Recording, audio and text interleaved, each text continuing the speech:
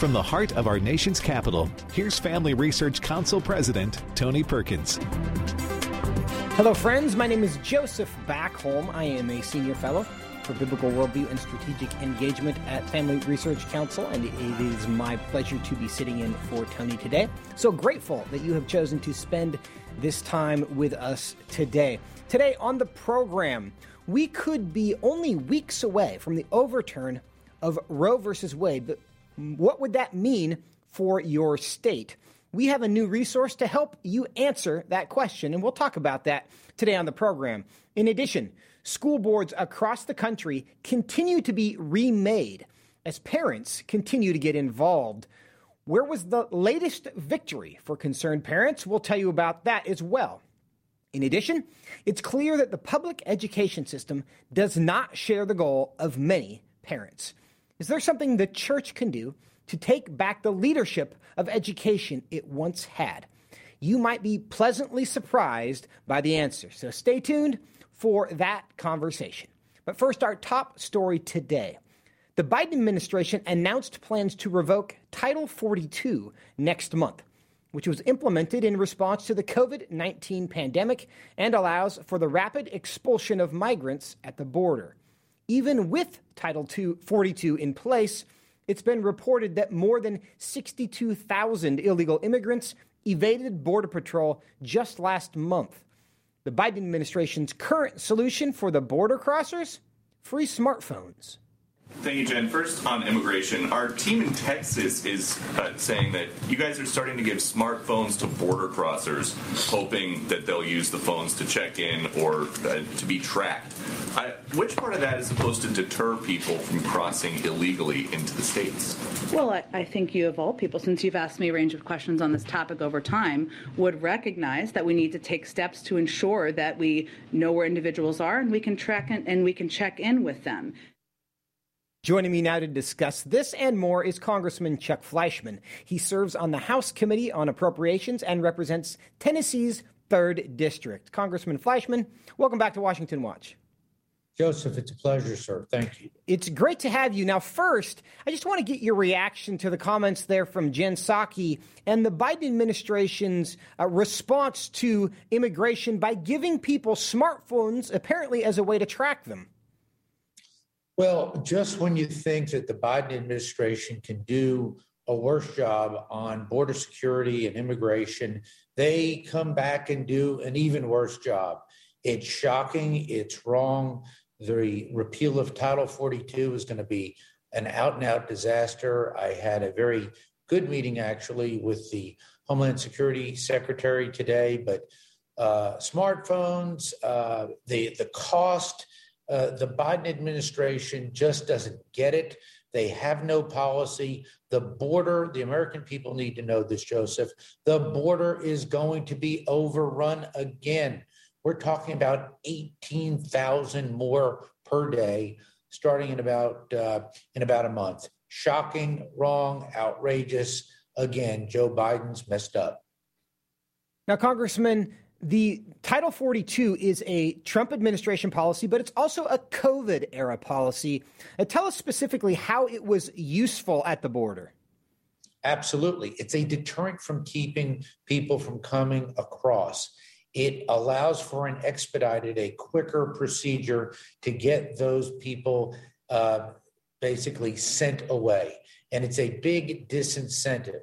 So what does Joe Biden do? He announces through his CDC that he's going to repeal this Title 42, which keeps border crossings down, even though they've been coming across in droves. There's probably about 100,000 people just waiting to come across. Another tool in the toolbox that Joe Biden is throwing away and allowing more illegals just to come across. What we're going to see is about 18,000 more per day coming across. It will overwhelm the system in terms of the logistics, the legal system. What does the administration want to do? Spend more money on logistics to accommodate illegals. It's wrong. It's ridiculous. It's costly. And just another example of how out of touch Joe Biden and this administration is and how harmful their policies are to America. Now, Congressman, we know that the long journey we've all had with COVID, just this week, even yesterday, in fact, Jen Psaki was making comments about the fact that COVID-19 is not over. And of course, Title 42 is a COVID-19 policy, and much of the justification is we can't have people flooding in if we don't know if they are infected or not. Now, how do we deal with the fact that on one hand, the administration is saying COVID-19 is not over, yet this policy that was put in place to make sure that we aren't letting infected people into the country, we're going to do away with that, even though in some cases, we're still wearing masks on airplanes. That's exactly right. The Biden administration is consistently wrong. What they do is, if it fits their rhetoric, if it fits their narrative, if it fits their radical left-wing agenda, then they will articulate it. That's what they've done with COVID, with masks, with school closings, with the entire agenda. But if they've got another goal, and their goal is to have basically open, porous borders, let's face it, that's what we've seen since Biden has taken over. He's incentivized it. This is another reason to do that. So what do? They turn around and they argue that the world is flat. But they're flat wrong in this instance. It's shocking. The American people should be outraged when we see what this will do. Again, 18,000 a day, unchecked. It's going to be outrageous. It's going to reflood the system. And again, lead to the horrible burdens of illegal immigration and all of the frailties that go with that. We're talking about fentanyl. We're talking about crime. We're talking about hospitals that are already overrun with sick people, including legitimate legal COVID patients. How is our healthcare system going to handle this? What are they going to do? They're going to flood the healthcare system. What is the Biden administration going to do? We found out today. They're going to ask for more money, more taxpayer money, more borrowed money to deal with their failed policies. It's an outrage. Now, Title 42 was implemented under the Trump administration, but the Biden administration has maintained it, at least in part. Why is now the moment at which they've decided we need to do away with this entirely? Another great question. Joseph, as you know, I am the ranking member, the highest Republican on the Homeland Security Subcommittee of Appropriations. And for months, we have said that the Trump administration was correct, as they have been about a lot of different things. Title 42 has worked. It's been rapid. It keeps sick people out. It is a deterrent to illegal immigration. So what does the Biden administration do? They see the T for Trump and they run the other way, and they come up with a policy like they've done in Afghanistan, like they've done with other domestic programs, like they've done with energy, and they run the opposite direction because they don't want to give the past administration credit for doing an outstanding job. And what do? They continue, as the Biden administration, to take failed policies and bring them back and back and back. So canceling Title 42 is a huge mistake. We're going to pay for it dearly for decades to come. We're going to pay for it immediately. We're going to have a lot of costs. We're going to have more chaos at the border. I don't know what this administration is thinking politically. It's going to be another nail in their coffin. The American people do not want this. When they realize what they're going to get, it'll be too late. But I hope people call their representatives and their senators and call the White House and say, keep Title 42 in place. It's a good policy, just like other border policies from the Trump administration were, kept our borders safe, secure, closed.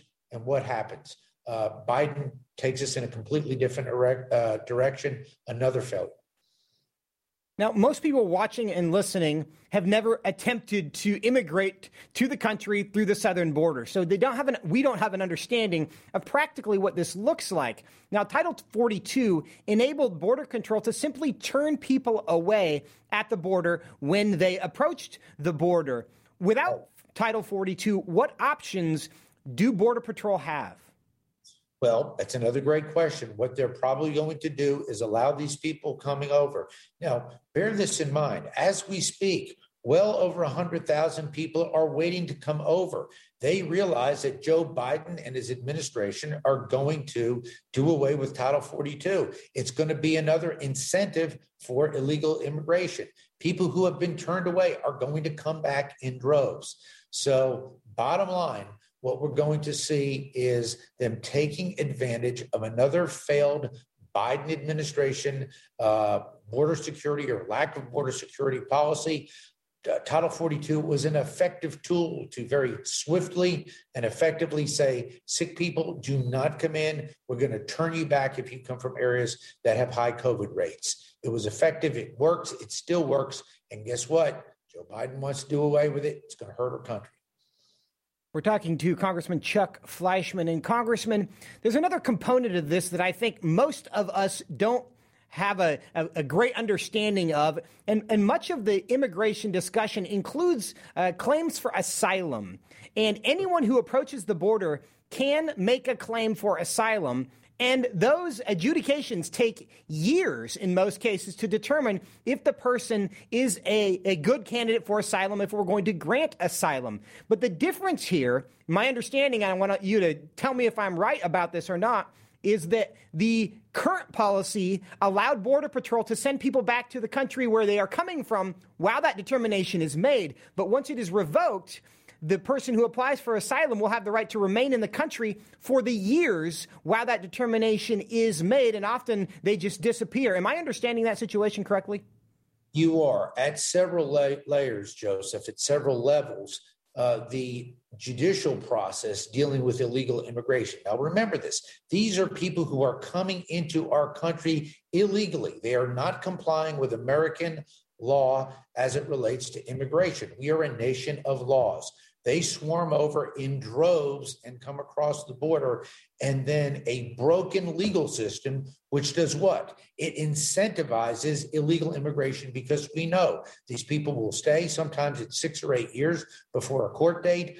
And clearly, even many times after there's an adjudication and they say you must go back, these people are not sent back. It's outrageous. They can't find them. They don't show up. What is the Biden administration going to do? They're going to say, well, since the system is backlogged because of their failed policies, they're going to turn around and basically create a new rule to deal with more costs, more officers, more bureaucracies. And what are these bureaucrats going to do? They're going to determine on the front line whether or not it's a verifiable asylum claim. And guess what they're going to do? They're going to let more people in. Why? Because that's what the Biden administration wants to do. It's an open border policy. It's a failure. It's a disgrace to America. Congressman Fleischmann, when we hear you describe it this way, it seems self-evidently not helpful. But you've had many of conversations with the administration. Had they tried to make an argument for why this is good policy, for why this is good for the country? They've got a completely different view. Joe Biden, Kamala Harris, they've had that from the inception. If you recall, during the election, they were telling people to come over. If you speak with the illegals, if you talk to them, what did they say? They were told by coyotes, by criminals, by cartels that Joe Biden and this administration wanted them to come over.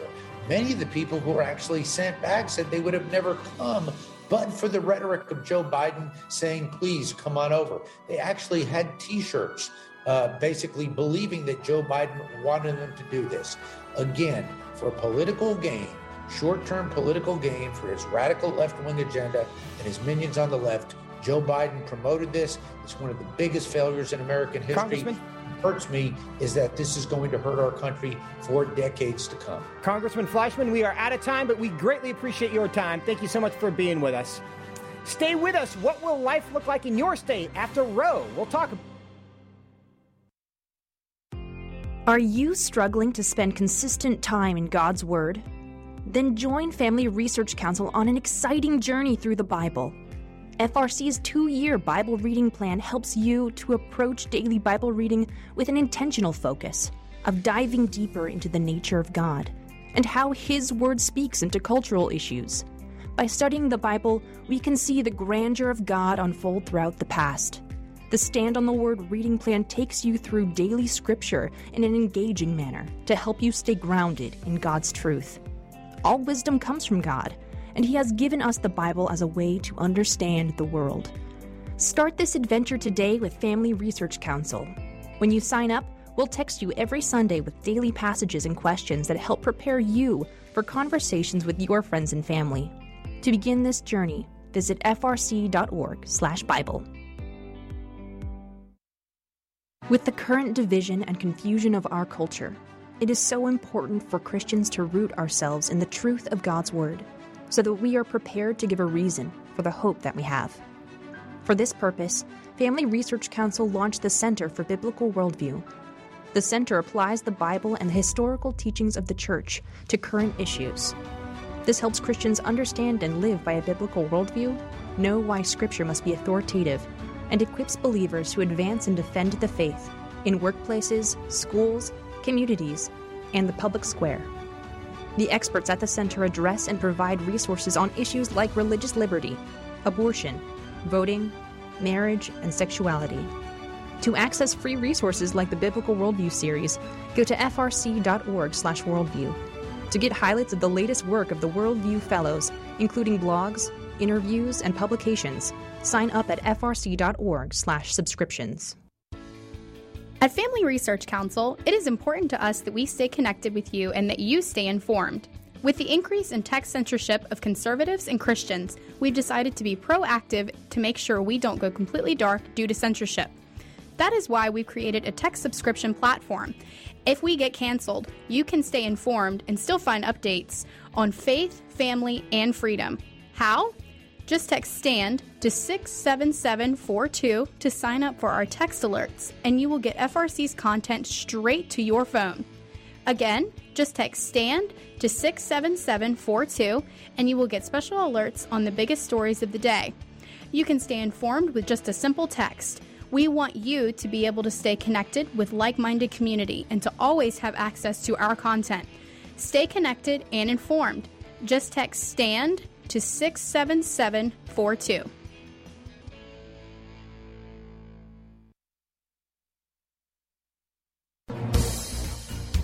Welcome back to Washington Watch. My name is Joseph Backholm, sitting in for Tony today. Grateful that you are spending this time with us today. In the 49 years since the U.S. Supreme Court's infamous decision in Roe v. Wade, states have enacted numerous laws protecting unborn life, only for many of them to be blocked by the courts because of the legal precedent set by Roe. Now, in Dobbs v. Jackson Women's Health Organization, the Supreme Court is considering the constitutionality of a Mississippi law that would protect unborn life at 15 weeks gestation. Now, Mississippi's law directly challenges the legal precedent established in Roe. As Americans on both sides of the abortion debate wait on pins and needles for the court to hand down its decision, likely before the end of June, what would a potential overturning of Roe mean in practice for every state?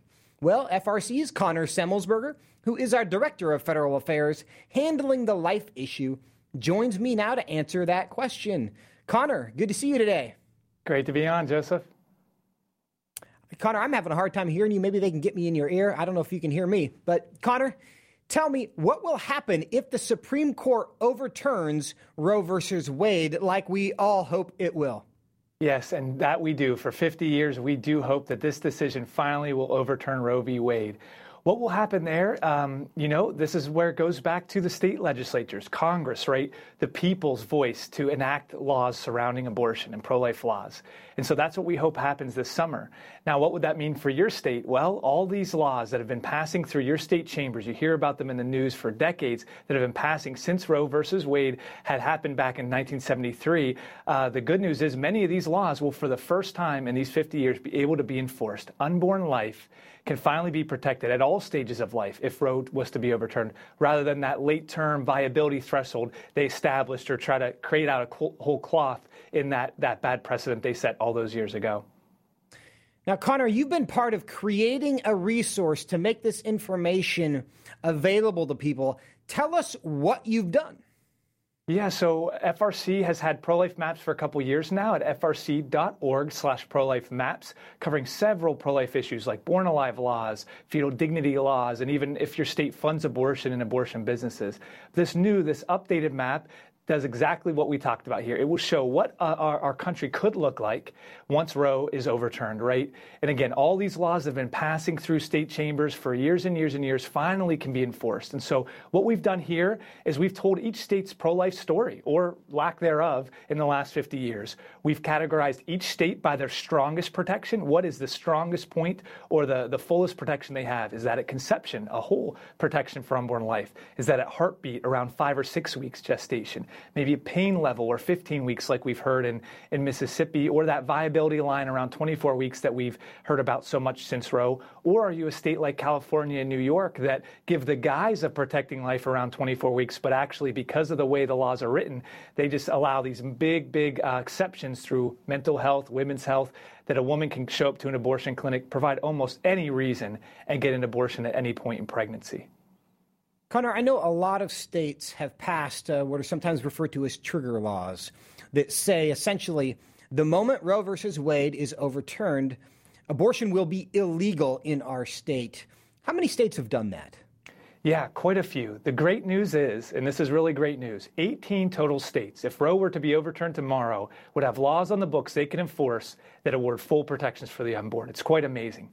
And like you mentioned, there's a couple ways states have done this. Some have laws on the books all the way going back 150 years, way before Roe v. Wade, when our nation was fully a pro-life nation in the 1800s, passing pro-life laws. They never got rid of the laws, so they're still there in the books. And if Roe was overturned, they could enforce them once again. But another way states in recent years, I think 2005, South Dakota was the first state to pass such a law that said, okay, we get Roe is telling us we can't award full protections to the unborn now, but what happens when Roe is overturned? We're going to pass a law that says whenever we're allowed to again, whenever the courts say we can, this full protection for unborn life from conception will go into effect. And like I said, 18 total states thankfully have some version of a full protection. Some of them are this. And it was another creative way to pass pro-life legislation with Roe's Iron Curtain over state legislative chambers here. Now, Connor, we all kind of have in our minds an idea of where states are politically, because we've seen red and blue maps for a long time, and then we've seen some that are purple.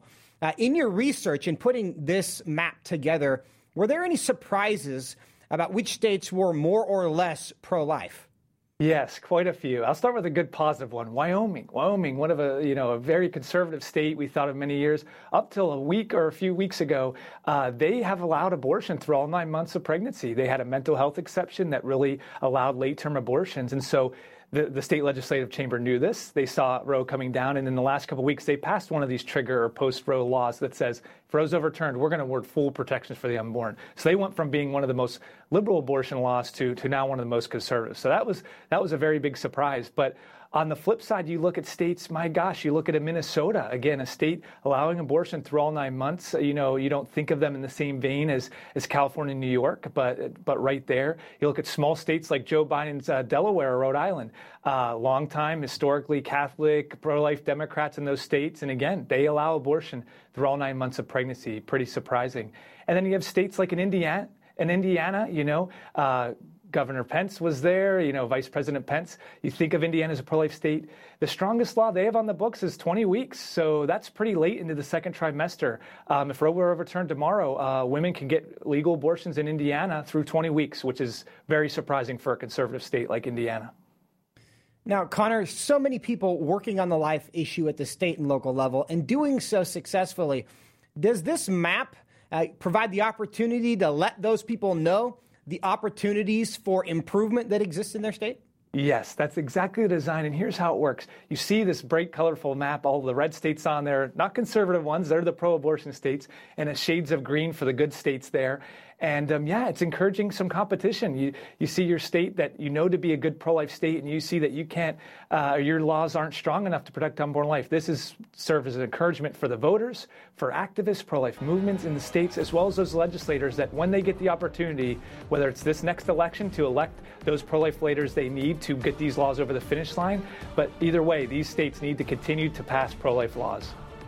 Connor, Scripture tells us that we are to provoke one another to love and good works. And this map gives us a great opportunity to see what our friends in other states have done and see how we might do some good works in our own state.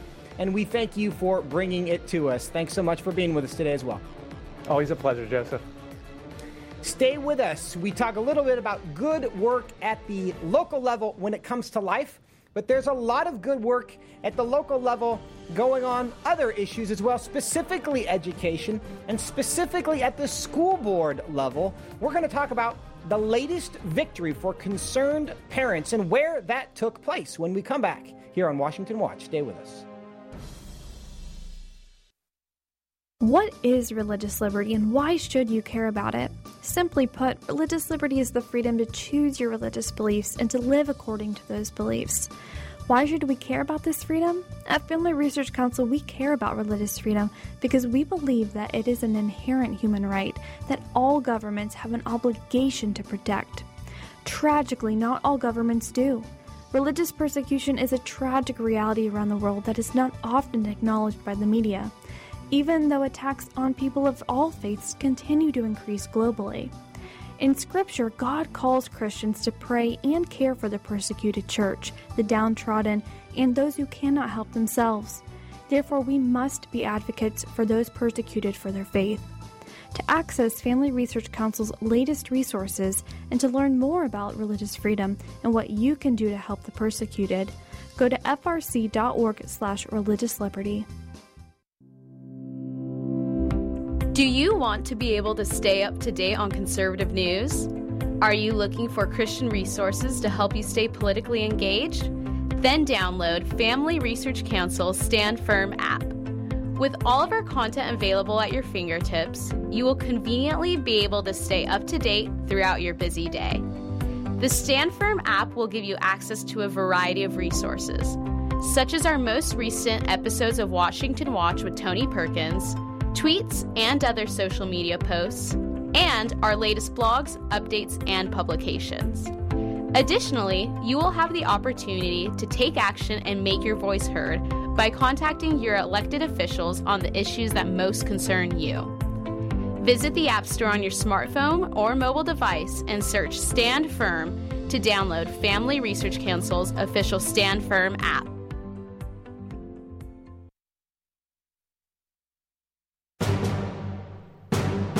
Welcome back to Washington Watch. My name is Joseph Backholm, sitting in for Tony today. Earlier this week, 3 GOP-backed school board candidates in Waukesha, Wisconsin, pulled off the ultimate upset of the Waukesha School Board, ousting 3 incumbents after a local uproar over critical race theory.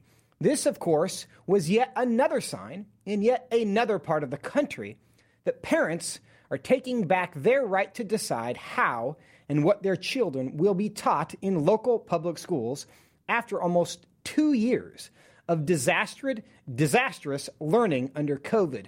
Also this week, in the state of Missouri, the largest school board in that state had 2 incumbents who were far to the left replaced by novices, not incumbents, who were on the side of the parents. FRC's legislative affiliate, FRC Action, has been instrumental in training up-and-coming school board members across the country to engage their local communities. And FRC Action Vice President Brett Kylan joins me now to discuss. Brett, good to see you today. Thanks, Joseph. Good to be with you today. Now, I just mentioned these 3 newly elected GOP school board members in Waukesha. What are some of the other areas we've seen higher than usual levels of conservative success electing sound school board members? You know, Joseph, really all over the country. If you take this back to last year when this first became an issue, we saw this first starting to show up in some of those school board races in places like Texas last summer. Then fast forward to last fall. You know, of course, this played a huge role in the Virginia and the Virginia governor's race and the other Virginia races. But there were places across the country where we saw positive impacts by conservative candidates who really wanted to make sure school boards are well represented and schools are teaching truth and not indoctrinating. You look at places like Iowa, Nebraska, Texas. In Texas, in fact, they added some very solid candidates to two of the largest school districts in the entire state. And Texas is a very big state. Pennsylvania and Virginia. So literally across the country. And so I think one of the big questions really going into this year, a lot of people had it, education became such a huge issue. Would this effort be sustained, or would this be kind of a flash in the pan effort that went away? And I think one of the most encouraging things about what we saw in Wisconsin even this week is that it looks like this issue is not going away. Parents are fired up, they're engaged, and it looks like they are going to sustain involvement. And in fact, not just at the school board level, there was a recent CNN poll that said about 50% of voters said this would impact who they vote for at the federal level as well. So this continues to be a very, very huge issue all across the country. Brent, I really don't think that should be surprising to anyone when you talk about parents, because as much as citizens and people are willing to fight for their country, parents will fight for their children all the harder. And in this case, it really is a sense that parents feel like they have to defend their kids. And there's almost nothing, perhaps, more motivating than a parent, or someone more motivating than a parent who believes they are defending their children. Now, we've heard a lot about a lot of issues. Do you have a sense, as you've observed these races across the country, what issue is most motivating to parents? You know, Joseph, it's hard to pinpoint one. We've done a number of school board trainings across the country. Our grassroots supporters have been very active on this issue. Critical race theory has gotten a lot of attention, but it's not just that. It's masks on students. It's been the reopening of schools and concerns with that. It's been the sexuality issue. You know, in Loudoun County, Virginia, there were a couple of sexual assaults parents were very concerned about. There's been some very sexually explicit material approved in some of these school districts, and so it really is a host of issues, I think, that are kind of converging. I also think the issue we saw play out last year, where they tried to dub these parents as domestic terrorists, just motivated that much more, because they asked, "What are you trying to hide if you don't want me to show up for the school board meetings for my young kids?" Now, Brent, you and the team at FRC Action have created resources specifically for parents who are both concerned and motivated to do something. Tell us a bit more about those. That's right, Joseph. You can find these at frcaction.org/schools. And we really have wanted to equip people to be able to get involved. There's a lot of people concerned. They see what's going on, but they're like, I don't know how to do this. I don't know how to run for office. I don't know how to do these sorts of things. And so we've put together a number of resources to equip people to run for school board. We've done some online events. You can find those for free at that link I mentioned. We've also done some in-person events. We appreciated having you join us at one of those in North Carolina. Got a great response there. But if you're interested in running for school board, I would recommend visiting our web link and looking at those resources. Also, if you say, you know what, I'm just not cut out to run for office, but I want to help somebody else or do something from the outside, there's lots of ways to get involved. Again, I would encourage you to check out our resources there, because there's so many different ways that you can get involved, and we've compiled them all there to help equip parents and concerned citizens. And that's frcaction.org/schools. Again, that's frcaction.org/schools to learn how you can get involved. And Brent, thank you so much for telling us about it today. Appreciate your time. Thank you so much, Joseph. Appreciate it. Coming up, we're going to continue our conversation about education and schools, because a lot of us are concerned, but few of us have a plan to change education for good. But my next guest does, and he has a plan to help the church lead again. We'll talk about it when we come back. Stay with us. Do you want to be able to stay up to date on conservative news? Are you looking for Christian resources to help you stay politically engaged? Then download Family Research Council's Stand Firm app. With all of our content available at your fingertips, you will conveniently be able to stay up to date throughout your busy day. The Stand Firm app will give you access to a variety of resources, such as our most recent episodes of Washington Watch with Tony Perkins, tweets and other social media posts, and our latest blogs, updates, and publications. Additionally, you will have the opportunity to take action and make your voice heard by contacting your elected officials on the issues that most concern you. Visit the App Store on your smartphone or mobile device and search Stand Firm to download Family Research Council's official Stand Firm app. What is religious liberty and why should you care about it? Simply put, religious liberty is the freedom to choose your religious beliefs and to live according to those beliefs. Why should we care about this freedom? At Family Research Council, we care about religious freedom because we believe that it is an inherent human right that all governments have an obligation to protect. Tragically, not all governments do. Religious persecution is a tragic reality around the world that is not often acknowledged by the media, even though attacks on people of all faiths continue to increase globally. In Scripture, God calls Christians to pray and care for the persecuted church, the downtrodden, and those who cannot help themselves. Therefore, we must be advocates for those persecuted for their faith. To access Family Research Council's latest resources and to learn more about religious freedom and what you can do to help the persecuted, go to frc.org/religiousliberty. Attention university students. Are you looking for an internship that will help you grow as a Christian leader and allow you to positively influence the culture? Then Family Research Council's internship program is for you. FRC's life-changing 12 to 15-week internship program will prepare and equip you for the next step in your professional journey. You'll enjoy a speaker series focusing on careers and callings, lectures from prominent conservative leaders, and weekly biblical worldview training. All of these offerings were created to aid you in your personal and professional development. As an intern, you will have the opportunity to work side by side with our experts in policy, communications, event planning, and more. The real-world experience you gain will prepare you to pursue a career of influence and make a difference wherever God calls you. This paid internship offers fully funded housing in the heart of downtown DC, giving you the chance to experience our nation's capital. Visit frc.org/internships to apply. Welcome back to Washington Watch. Joseph Backholm sitting in for Tony today. Reminder that the website is tonyperkins.com, where you can see this and every episode of Washington Watch whenever it is most convenient for you. That's tonyperkins.com.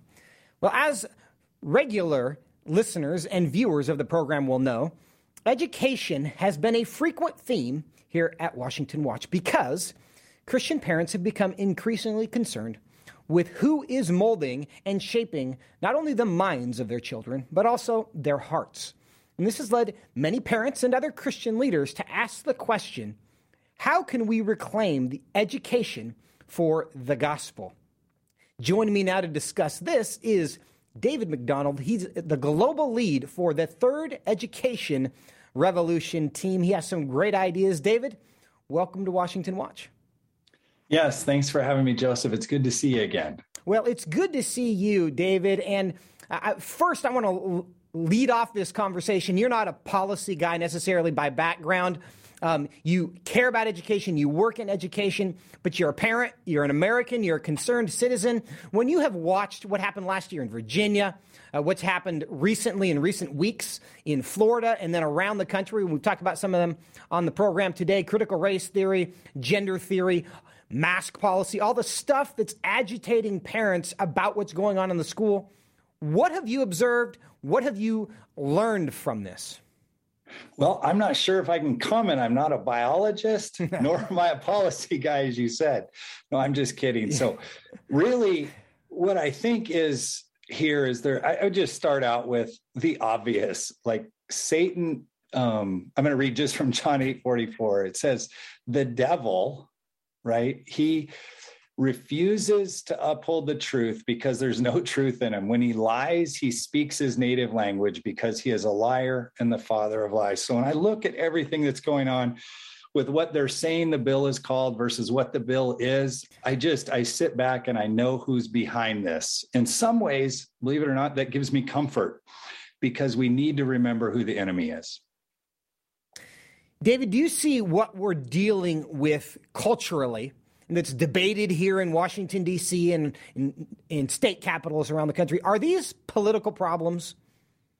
I actually think that everything goes back to worldview.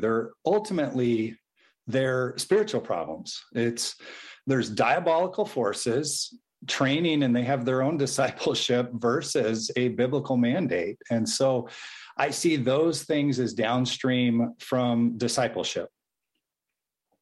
Talk a bit more about that. How do you think worldview is affecting where we're at today? Again, I'm going to go back to scripture. I'm just going to read from 1 Timothy, and it says, and these things you, and he's referring to Timothy here, have heard me, this is Paul speaking, say in the presence of many witnesses, and trust to reliable people. And in the Christian sense, we would say those are pastors and teachers who will be qualified to teach others. Those others would be students. Now, what's happened is the diabolical side, I'm going to say through, and I'm going to use higher education in this, the Paul and Timothy are your university professors and those in higher education.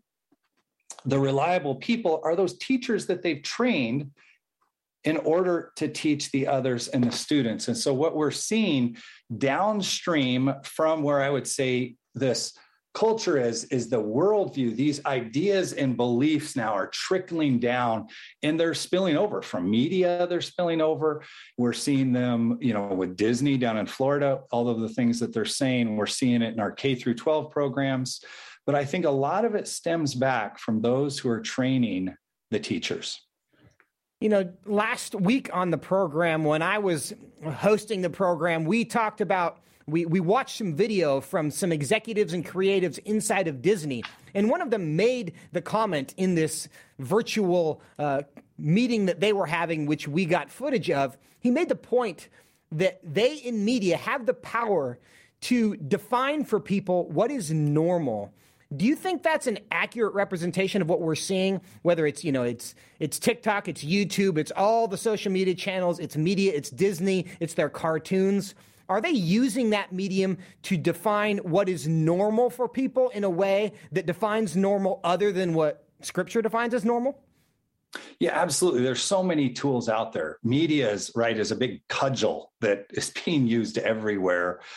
And so I absolutely would agree that they're trying to redefine words, whether you look at gender affirmation surgery, instead of calling it what it is, genital mutilation. If they can control language, then they can control everything. Now, David, how do you see the church responding to what's happening in the culture right now? If you would have asked me this question a decade ago, I think I'd have a totally different answer than I have today. Sadly, I would have said 10, 15 years ago, the church was defined a lot by apathy. But I think what we're seeing today are concerned parents, concerned pastors. Some of them are asking, how did we get here? What do we do about it? But I see the church is awakening to a lot of the problems. It's gone so far that people are starting to wake up. What's your evidence of that? How do you see people waking up? What do you see them doing that they weren't doing 10 years ago? Well, one of the first things, if you look to Virginia and you even look at a lot of the moms who are showing up at school board meetings. I used to be on middle school advisory board in a small town, and we would get from 0 to 1 people showing up. And then we were involved with starting a private Christian school, and very few parents would show up. What you're seeing almost on a daily basis is a fight being carried out for the heart and soul of America, which is in their children's education. Yeah. Now, David, I want to get, and part of why we brought you on here today is because we're going to talk about this conversation at length this Tuesday. We're going to have a webinar where for about 90 minutes, we're going to talk about reclaiming education for the gospel. But you're a co-author of a book called The Third Education Revolution, and you've been working with a global team across not just the country, but the world to try to get the church to lead in education. First, tell me where this title comes from. What are you referring to as the third education revolution? Really what we're looking at is, one is, what do we need? This ecosystem that is education, does it need a moderate tweaking, or does it need something more major? And so I want to start with the idea of an education revolution. We believe that this has to totally change from where it's at. If you look to the first two major educational reformations, and I'll focus a little bit more on the second one that happened during what we would call the Classic Reformation, starting with Luther, going through Zwingli, and then through Calvin. What we see is an expansion, a dramatic expansion of education to the masses that was church-based. So education was it was based in both virtue, which was, character, and veritas. So it was also based in truth. And we've totally gone off of this to where you can feel like whatever you want to feel like. And in the end, your truth is truth instead of having a biblical or revelatory truth. David, we know the history of a lot of our most prestigious institutions, Yale and Harvard, and these places that were founded in order to train ministers of the gospel. And clearly they're doing different things now. Is the fact that the church is no longer leading in that way, was that a conscious decision that was made, or is it something that happened accidentally? I think it comes down to a number of things. So when you look at just apathy invades. If you go through the Old Testament, I think most of these problems aren't new. If you look even in Judges, it's another generation that comes after, and they have to learn these things again. And we in America, I would say, are both victims of apathy. But in addition to that, I think there are some theology things that were both good, where we focused purely on gospel and separated that out from discipleship. And this is an oversimplification, but the encouraging thing is I'm seeing a lot of that change, where it's a both and instead of an either or scenario. And tell me more about how you are seeing that change. What are you seeing happen in the church that encourages you that the church not only should, but is asserting itself again in the education arena? Well, one of the first things is I go across the country and speak, and the number of people who want to start educational centers is growing dramatically. Just this year, with the model that we've kind of developed, we have 4 new educational centers that are going, and we have a number of churches that contact us on a weekly basis saying, how do we get involved back in education? How can we start discipling our own kids? And that's the first thing is just the data represents so many churches are waking up to this need.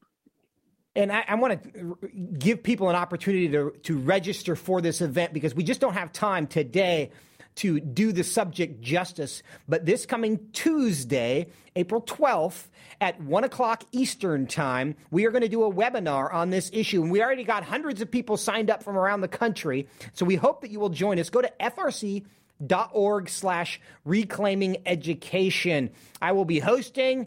Dr. McDonald will be there as well. We will have Troy McIntosh from Ohio, who's helped start some schools there. It's going to be a great, really informative conversation that's not only the why the church needs to get involved, but how you can do it.